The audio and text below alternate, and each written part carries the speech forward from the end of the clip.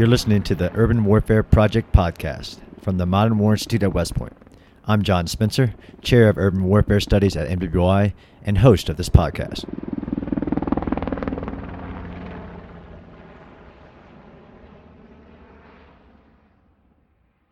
Today's guest on the podcast is Colonel Kevin Felix. Colonel Felix is a retired Army officer who served 30 years in the U.S. Army as both a field artillery and foreign area officer. His last assignment in the Army was as the Chief Future Warfare Division within the Army Capabilities and Integration Center, ARCIC, which was an organization within the U.S. Army Training and Doctrine Command. Colonel Felix, welcome to the show. Thanks, John. I appreciate having me. So I know that was a mouthful, and we'll get into all that acronyms and things we just said about your bio. But I didn't know if you don't mind, if you could provide our listeners with a little bit of background of your time in the Army. Sure. Happy to do that. So a 1985 graduate of West Point. First assignment as a field artillery officer was in Vicenza, Italy with Delta Battery. So a great early experience jumping out of airplanes with double volunteers, paratroopers, soldiers and paratroopers. They had to volunteer twice. Anyway, kicked that off, followed that up with an assignment back at Fort Bragg and took battery command there, met my beautiful wife, and we now have two wonderful kids off in college, headed to college. But just a great experience over 30 years. Another tour back at Fort Bragg, and then a battalion command in the 101st. In between that, I was offered the opportunity to become a foreign area officer, did language training, got my degree at the University of Geneva in Switzerland, which was one of the tougher assignments I had throughout my career, as you can imagine. But again, the Army's all about give and grow, and this was one of those opportunities where keep giving and the Army keeps helping you to grow. And so did battalion command as a battalion commander in the 101st, 2nd of the 320th, and 1st Brigade, Bastogne Brigade, under General Ben Hodges, who was subsequently the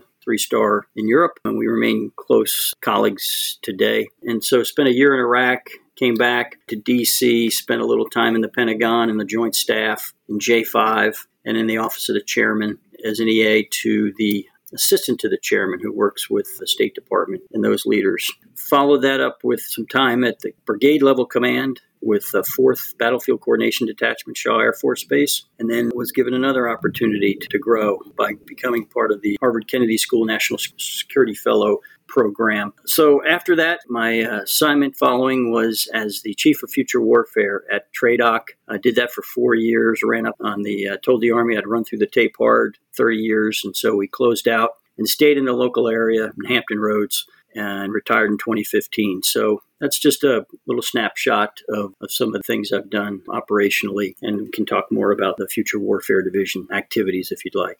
Yes, sir. That's impressive, sir. Thank you for that. One of the reasons I asked you to come on the show, and listeners will find out, man, that's an impressive title, Chief of Future Warfare. So, yeah, of course, I'm going to ask you, like, what does that mean and how that works? So I'd never been in TRADOC, so learning the, quote, Tradocian way was new to me, but you get thrown in and you go and figure it out. One of the things about future, which is interesting, is that time horizon can shift left or right, get smaller, get larger, depending on what's going on in the world. When I first came into this, we were still in the thick of things in Iraq and Afghanistan. And so we were really focused on more of the near term. Future it was funny because I later, within the 4 years, I changed the future game to what I called the deep future game. And the idea with renaming it Deep Futures was to kind of understand that we weren't dealing with, the next 5 years, but trying to push out our thinking and how we looked at the world and how the Army was going to operate in that, quote, deep future. And so I also joked that the tendency was to pull it back into the near term more and more. I thought, well, do I need to say deep future? Just kind of as a joke, but there's always that tendency to kind of bring it closer together, and it's very difficult to keep pushing yourself out because it gets fuzzy. And you think about and you build these alternative futures. The very first seminar I ever ran was called Alternative Futures, and we looked at different scenarios, different opportunities, different environments, different conditions, and what those signals and signposts were as you went forward that would determine whether or not you were going to end up in one of these 4 different alternative futures, just as a way to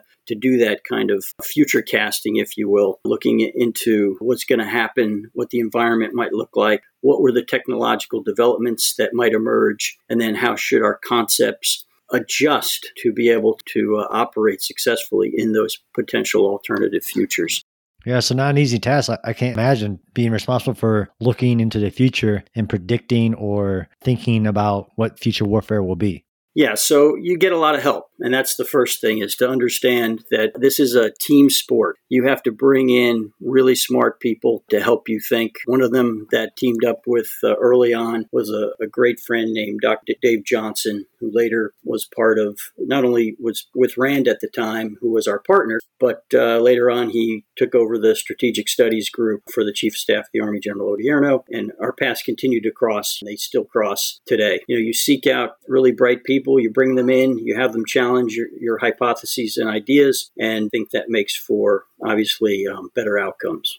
Yeah, so in full visibility, Dr. Dave Johnson is a mentor of mine, has been since I was a part of his second year of the Strategic Studies Group, remains to this day. I think he's one of the greatest military minds of our era and continues to do amazing work and mentors me on a daily, weekly basis. One thing you said, sir, that I want to dig into and it really fascinates me, I actually just presented to a new initiative, again, another Strategic Studies Group alumni, Colonel David, who is doing what's called a UK Fight Club, which is about wargaming. You mentioned you changed the name of the Futures game into Deep Futures. So you did wargaming. Is that Unified Quest? I know it's more than just wargaming, but what kind of gaming did you do? What is Unified Quest? I want to know. Sure. So Unified Quest was the Chief of the Staff of the Army's future study program and plan. And it was part of what we had called at the time this campaign of learning. And so there were elements of it within ARCIC, the Army Capabilities Integration Center, which was, other name was the Future Center. And now, of course, we've transitioned that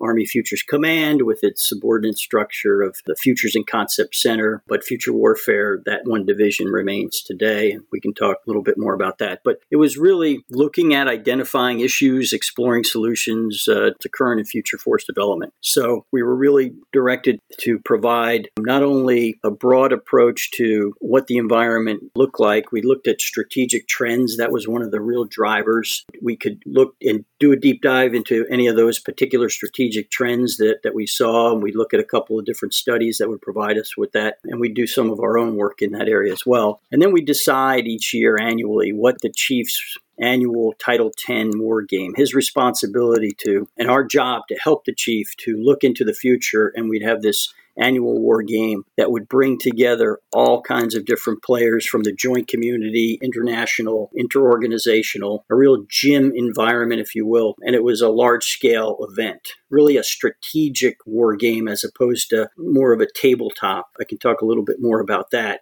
Many different methods to execute these kinds of studies, but the way we would do it was we would lead with some symposia that would help develop the ideas, help us to develop the scenarios that we were going to operate under within a particular war game, look at technologies that we wanted to include in the war game, emerging ones, and we'd bring in the best technologists within the Army and outside of the Army to tell us really, hey, what is the art of the possible? Not do we need to change the periodic table in order to get this capability, but what is reasonable within the next 15, 20 years, what kind of a capability could emerge? Where are the technology readiness levels for any particular technologies and how might they develop over a particular timeline? And then we would develop that particular capability out to say 2030, 2035. And then we would model it, not formally, but in more broad terms. We'd give greater capabilities to certain forces and see how those could be game changers. One of the things that you learn when you first come to TRADOC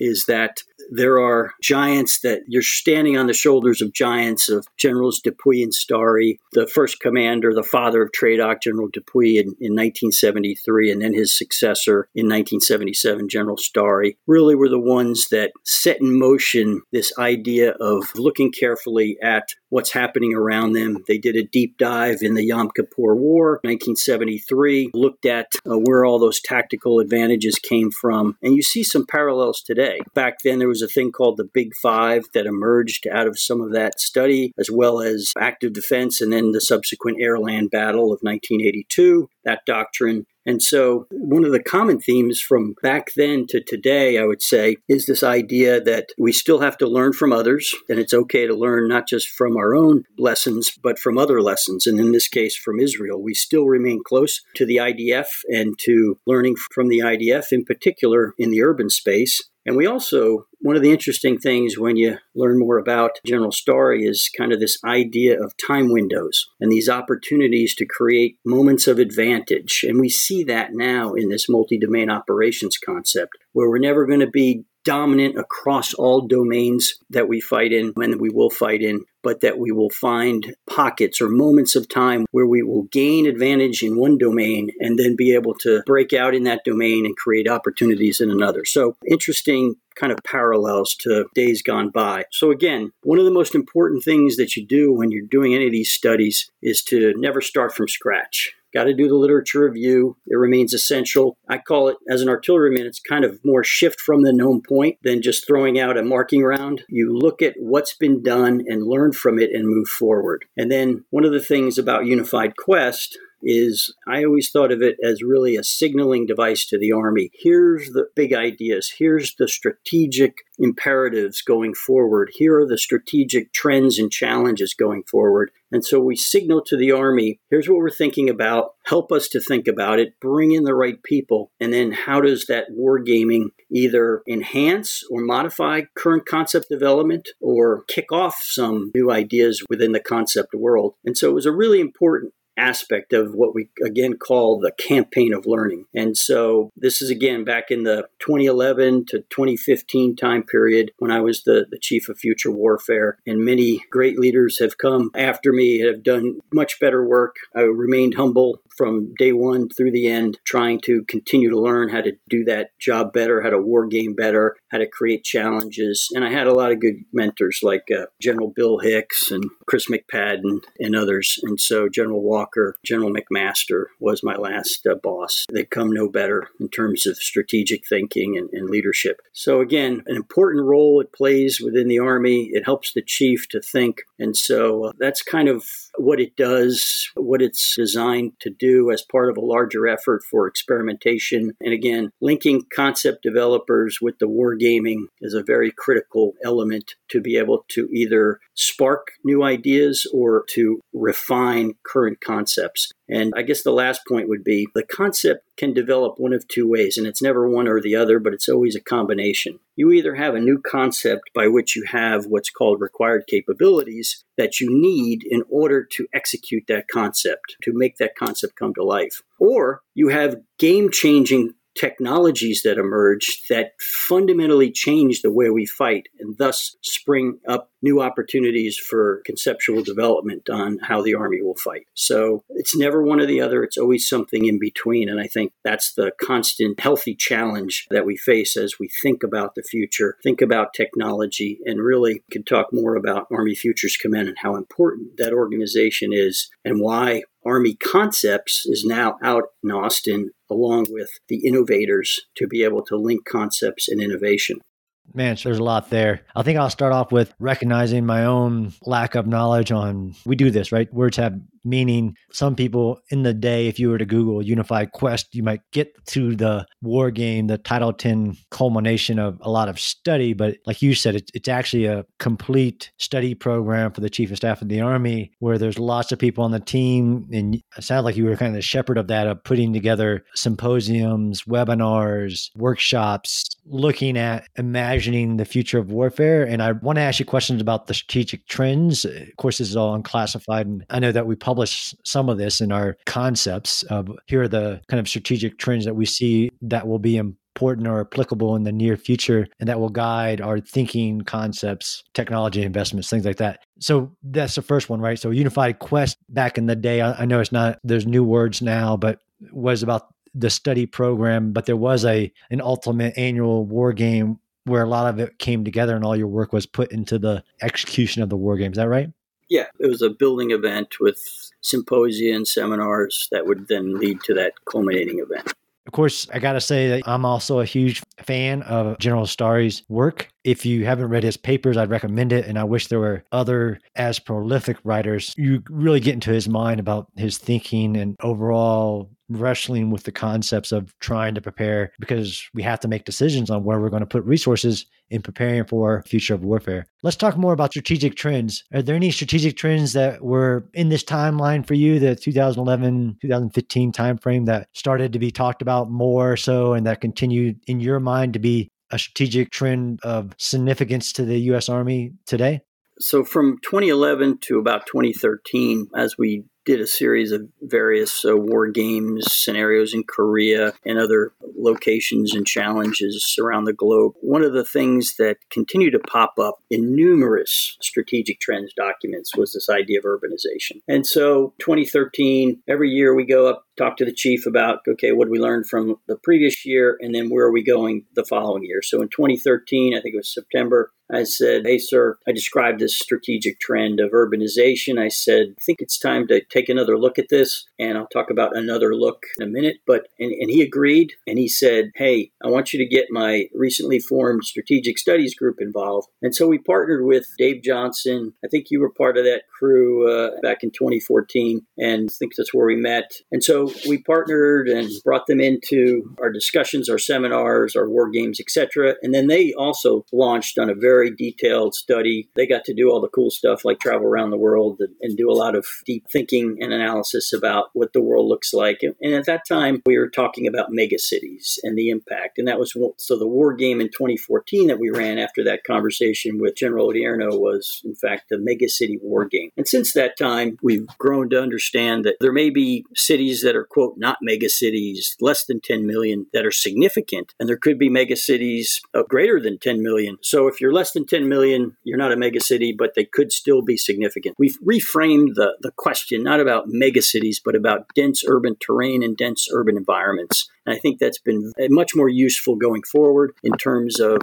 where the problems and challenges lie. And it's more about the density and complexity of that environment as opposed to, is it 10 million or more? So we've moved on from that very quickly. And so going back to kind of looking at it again, what we knew was that early in the 2000s, Joint Forces Command at the time had done significant work on this particular strategic trend. And so we started there with, okay, what's out? And quite frankly, it was a little bit of a struggle because we're about 5, 6, 7 years in. Joint Forces Command had disbanded and reformed into the Joint Staff South, and there were still folks around that had some databases, etc. But I think it was tough to locate some of that literature. So we weren't starting from scratch. We knew we had to go back and look at that. But again, that was the starting point for our analysis with the Strategic Studies Group on what this means for the Army. Subsequent to the war game, General Milley from 2015 to 2019 was Chief of Staff of the Army. He, at the time, at the outbrief of the Megacities war game, was the Forces Command commander and was,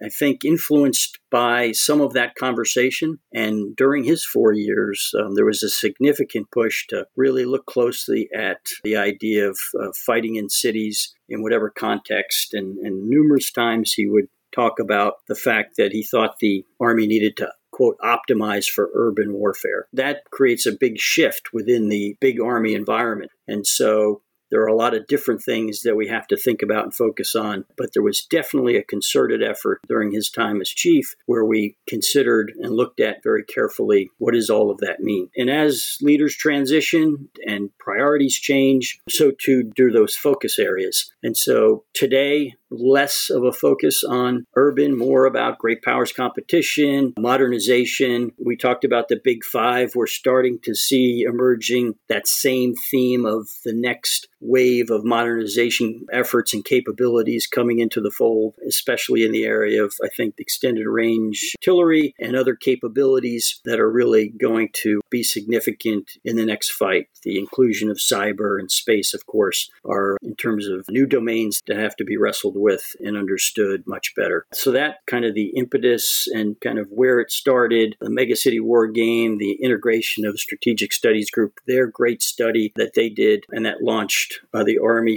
for a number of years in that particular direction. And I think there was a lot that was gained from that as well.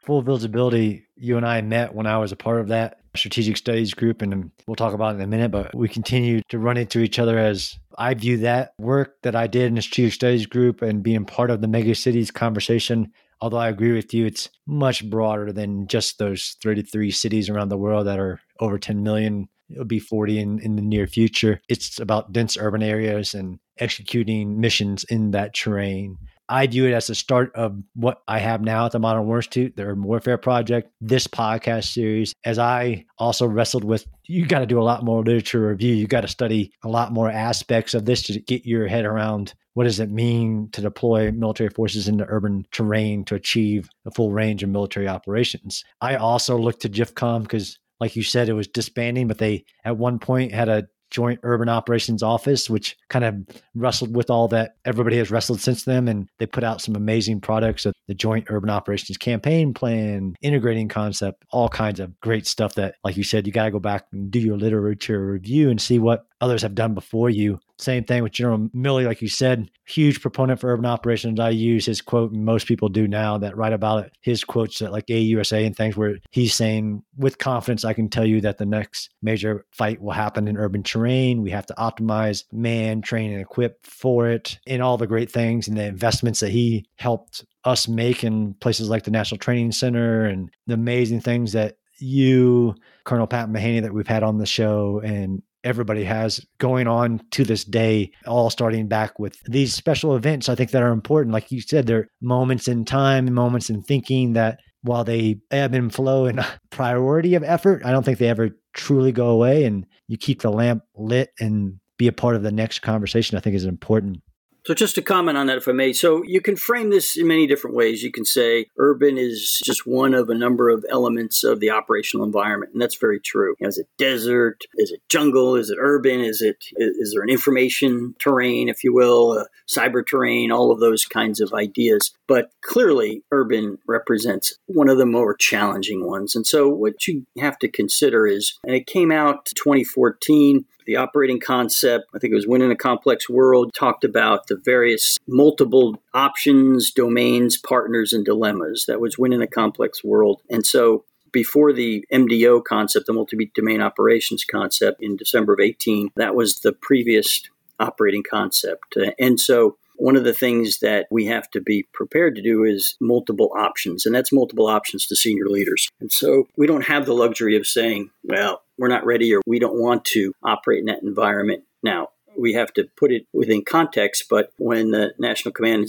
Authority says go, we have to be prepared. And so that's really where the .mil PF discussion comes in about all the different aspects of this particular more difficult environment as part of what we call the operational environment. And it's a very tough one. And so I think continued study, continued refinement of our concepts and capabilities and our training is important. Stuff that you write about very eloquently, John, covered down on it really well in terms of a number of different, I would call them drums that you beat. And I don't mean that pejoratively. I mean it very positive. It's just kind of a message that needs to be sent continuously that it's tough stuff. We have to consider it with respect to budgets and focus, but it will remain, it's not going away. And I think we're probably one North Korean belligerent or bellicose type activity away with respect to their environment that got us spun up on subterranean and setting up communities of practice in various locations throughout the Army to kind of look at that and do deep dives into how to operate in that subterranean space, which again could be a part of a more complex urban space as well. So you mentioned concepts a lot, and we've had Colonel Rich Creed on an earlier podcast show who really explained to us that there's a difference between doctrine and concepts. And concepts is this our future, almost how we view we need to change our fighting methods across, like you said, the doctrine, organization, training, leadership, weapons, capabilities for that future way we think we need to operate. Is that a good way to say it? Absolutely. Concepts, is that where all of the thinking has to reside early to develop it, to sharpen it, to refine it, to war game it, to experiment with it. Because when you create the doctrine, you fight with doctrine. The concept is some future thinking about a new way we might fight. And it starts with those thought leadership seminars, the strategic trends, the environment, and also developing those future concepts that, again, will eventually find their way potentially into doctrine and form that future doctrine. Yeah, exactly. And that's why you mentioned the multi-domain operations, or formerly multi-domain battle, that kind of came out of this future thinking in the war games. And I was super excited to see the latest MDO 2.0 have a complete annex on dense urban terrain, which I personally believe was due to General Townsend's coming out of the Battle of Mosul and then taking over Tradoc and saying, hey, this has to be, I view it, General Milley views it as important. It has to be a part of this future concept. And then that update, which is an amazing read. I highly recommend it. Yeah, I think it acknowledged, again, General Townsend, your product of your experiences and your frame of reference. I mean, he experienced it, he lived through it, the Mosul study that emerged from that. And so he truly understood the value of it and knew that it had to be a component of that MDO concept. And I think it provides, again, that link to future thinking, discussion about training, leader development, et cetera, that we constantly have to think about with respect to this most difficult of the operating environments. Yeah, I agree. And that's why I tell people, I understand the U.S. military is superpowered, fight as a joint force, have to be prepared for multiple environments. I've been given the pleasure to drill down on the urban environment and then think about many different angles of looking at preparing for military operations in it, but fully recognize that it's one of the environments. General Milley said, and I like to quote him, that it's more likely than not going to be a future environment of conflict. So I know that things have changed, right? Organizations change. I know that this work about thinking about futures, deep futures, continues, but I also know you're within Army Futures Command, which has the name and title now. Is this work still being done? Is this wargaming, this line of bringing together the greatest minds to think about the future still happening? Like you said, everything changes and transitions. I think the investment that's being made in Austin with Army Futures Command and all of its components and links, Army Applications Lab, the way we bring technologies in and try to nurture them in different ways, small businesses, et cetera. I think that's working and it's starting to bear fruit. One of the things that had transitioned at TRADOC, the former ARCIC, is some of the deck chairs have been rearranged a little bit in terms of where folks are and where they're linked. The Director of Concepts is now in Austin, not at Eustis. The Futures and Concepts Center Director leadership is in Austin, not at Eustis. But there remains the Future Warfare Division, Joint Concepts, Army Concepts moved out to Austin. So, there's just been some transition, but through the capabilities of technology, folks can stay connected in many different ways. But there's been some migration to Austin to, again, link concept developers with innovators. That idea I talked about earlier about you may have a great idea about how to operate in the future and you need capabilities. Who's going to develop those capabilities to make that concept work? Or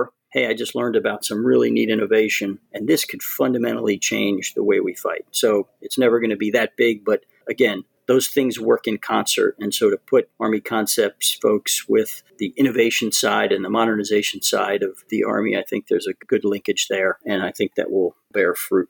Yes, sir. So I think the last question, I know that you and I are both retired. Everybody knows what I do, but I know that you have also concerned about the strategic trend of urbanization, have continued working in the urban space. Can you tell us a little bit about what you've been doing?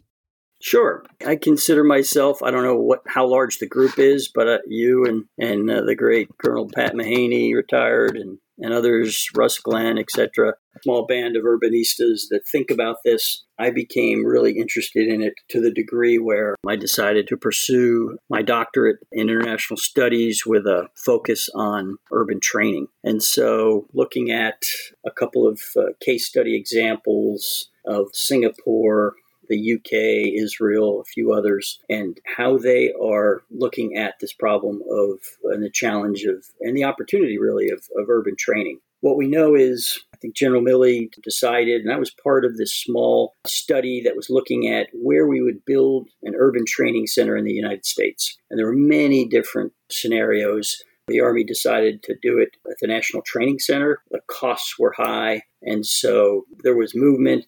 I don't think it's fully developed in the way that maybe it was envisioned because of costs, but there was definitely an effort there to develop something more significant than our mount sites that we have in those smaller military operations and urban terrain training areas that are littered throughout all of our installations, whether they're in active duty or National Guard locations, etc. So there was an effort there. But one of the things that I'm looking at, which I think is emerging through one of our small groups, the Synthetic Training Environment, CFT, is that cross-functional team, CFT, is this idea of kind of a mixed reality. How do you bring the virtual world into the physical training space as a way to still train in that environment, still put boots in the dirt, which is so important for our junior leaders, but then to leverage some of the emerging technologies to be able to create the effects on a building, say, with joint munitions, where you're not actually going to physically blow up the building, but you can do it through a virtual flip down the goggles, do it, and then continue to train.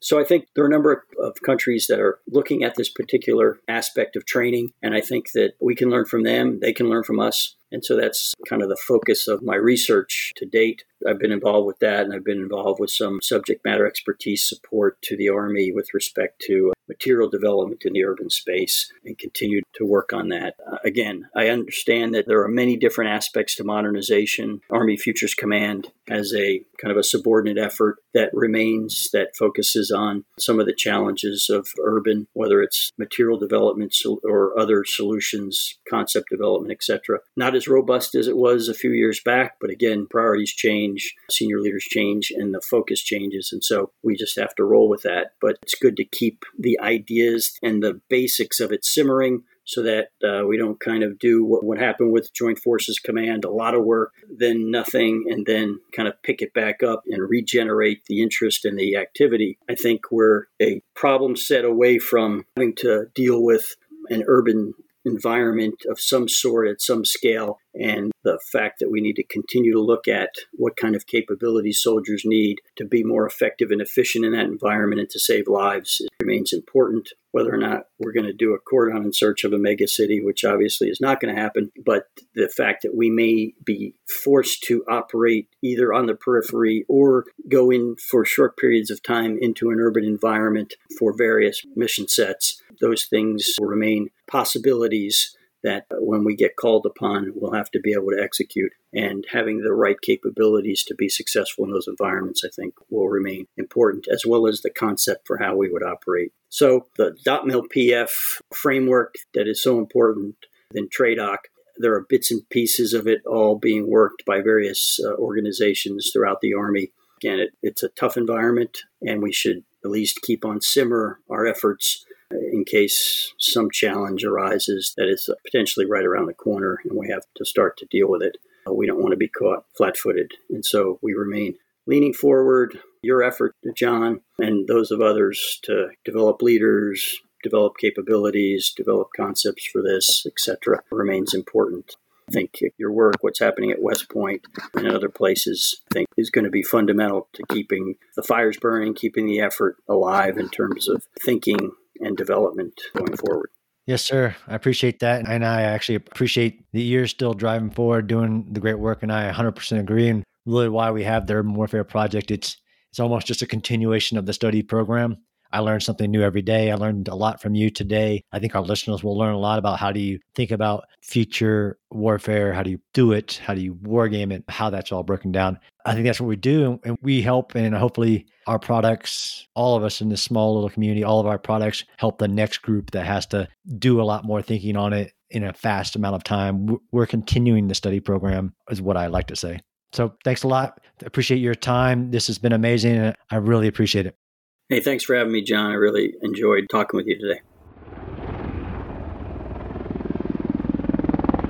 Thanks for listening to the Urban Warfare Project podcast. The podcast is produced by the Modern War Institute at West Point. What you hear in each episode are the views of the participants and do not represent the positions of West Point, the Army, or the U.S. government. You can subscribe to the Urban Warfare Project podcast on Apple Podcasts, Stitcher, or your favorite podcast app. And be sure to check out MWI's other podcasts, as well as the new articles we're publishing every day on our website. Thanks again for listening.